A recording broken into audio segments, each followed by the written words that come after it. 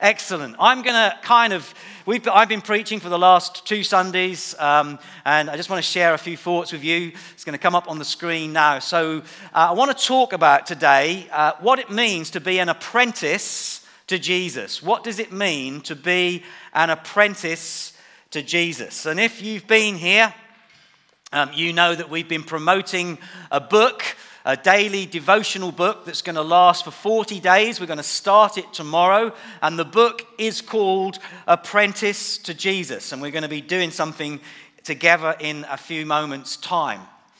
When you think of Jesus and you think of other names for Jesus, the most common ones that come to mind are Jesus was the Son of God, or he was the Messiah, the Savior. One of the ones that we don't use so much, really, but if you were a Jew in first century Palestine, you would have heard the term rabbi. Rabbi. And the word rabbi is a Hebrew word that literally means teacher. And on 60 occasions in the gospel, Jesus would have been referred to as a rabbi. It would have been a very, very common acknowledgement that Jesus was a teacher. He was a rabbi. And the reason for mentioning that is that Jesus, being a rabbi, had all sorts of implications to what it looked like and what it meant when it came to following Jesus. We say this a lot, don't we? If we're Christians or if we're disciples of Jesus, we say that we follow him. I am a follower of Jesus. Maybe when you were baptized in water, you know, it would have been highlighted that you go into the baptistry pool and it is a symbolic moment in your life that you are following Jesus through the waters of baptism. And if you're old enough this morning, you might remember a little song that we used to sing when we were baptized, which says, "Follow, follow, I will follow Jesus. Anywhere, everywhere, I will follow on." I should join the worship team. My wife's saying, no, you shouldn't.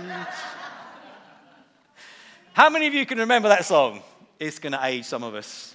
It's so nice to be in a youngest church that hardly anybody remembers that song.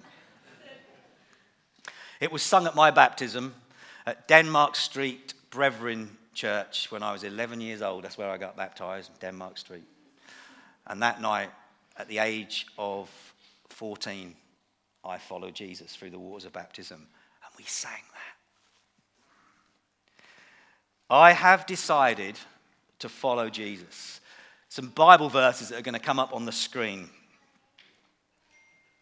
Mark chapter 1, verses 16 to 20. Let's read them together.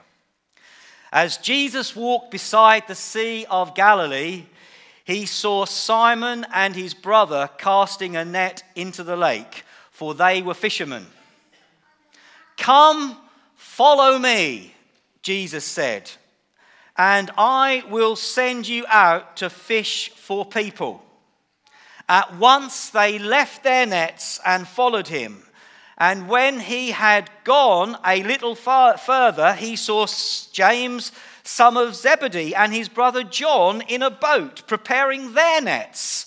And without delay, he called them, and they left their father Zebedee in the boat with the hired men and followed him.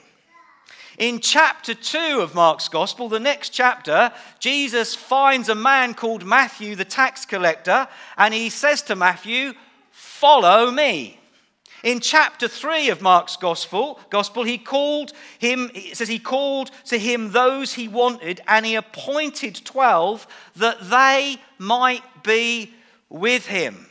And then you come to Mark chapter 8, and again, there's a slide here for that, verses 34 and 35, it says, "Then he called the crowd to him along with his disciples and said, 'Whoever wants to be my disciple must deny themselves and take up their cross and follow me. For whoever wants to save their life will lose it, but whoever loses their life for me and for the gospel will save it. So you have this little thread in the early chapters of Mark that Jesus connected with a group of men, and that's not to disclude ladies at all. It's just that the 12 that he chose originally were men. And he went along to a group of fishermen, he went to a tax collector, and then he appointed 12, and his words were, "Come and follow me. Come and follow me." Another way of saying that phrase is this: come and be my disciple. Come and be my disciple. And the Hebrew word for disciple is this word coming up right now, and it says this word talmud, or some people say talmudim, okay? And it is the Hebrew word for the word disciple. Now that word has a number of words attached to it, but one of the words that is the literal meaning of the word disciple is this word apprentice. And what would happen is that if you were a disciple of a rabbi, Jesus wasn't the only rabbi, there were many rabbis, and rabbis would have their own talmudims, okay, their own disciples, and they would apprentice themselves to their rabbi. And what would happen is that they would follow their rabbi everywhere he went. They would learn from him, they would immerse themselves in their rabbi's ways, and they would be with him, and they would become like him. And if you were a particular good scholar or a good disciple, and actually if you had a little bit more money and a bit more affluence, when that rabbi would go traveling, you would travel with him, maybe to another region, to another part of the country, and you would just almost like you would stick to him like glue. You would follow him as he kicked up the dust off his sandals. You know, you would even get covered in his dust, as one commentator talks about, because you wanted to be so close to your rabbi. You wanted to copy him, to imitate him, to immerse yourself in his ways, because you were a disciple or a follower of the rabbi. Following Jesus is so much more than following him on Instagram. It's much more than just liking his pictures or enjoying his reels or observing his photographs. Following Jesus is much more than a like at the push of a button. Following Jesus demands a cost and a sacrifice and a giving of ourselves completely to him. That's why Jesus said in those words that we read, if you want to follow me, you must take up your cross and follow me. When he walked along a beach and he picked 4 fishermen, and it says they immediately left their nets and followed him, they weren't affluent, they weren't educated, they couldn't rely on a bank of savings or a big investment that they had coming to them every month. They literally left their livelihood right at that moment. They gave up everything and they apprenticed themselves. They followed Jesus. There's a big difference between being a believer and being a disciple. We can all be believers, but are we committed to being a disciple of Jesus? Do we want to be with him every day of our lives? Do we want to become like him every day of our lives? And do we want to do what Jesus did every day of our lives? That's super challenging, isn't it?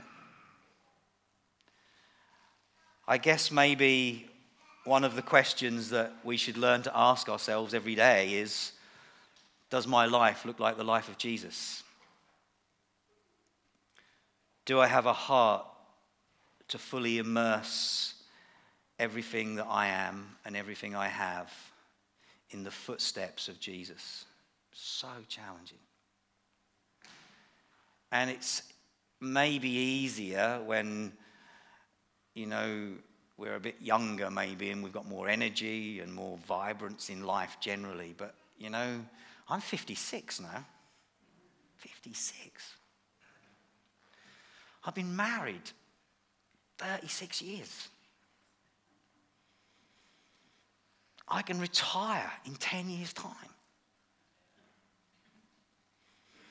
Life's a bit more settled now. Don't have little kids running around the house, wrecking the joint. Well, I've got a granddaughter now. And it's so easy when you get to a certain age just to think, do you know what? Just look to an easier life. But I'm still a disciple. I'm still a follower of Jesus. There's still a journey to be had. There's still a dream to dream. There's still an adventure to go on. There's still a desire that I pray I will have for the rest of my life. That I will grow old wanting to follow Jesus with all of my heart.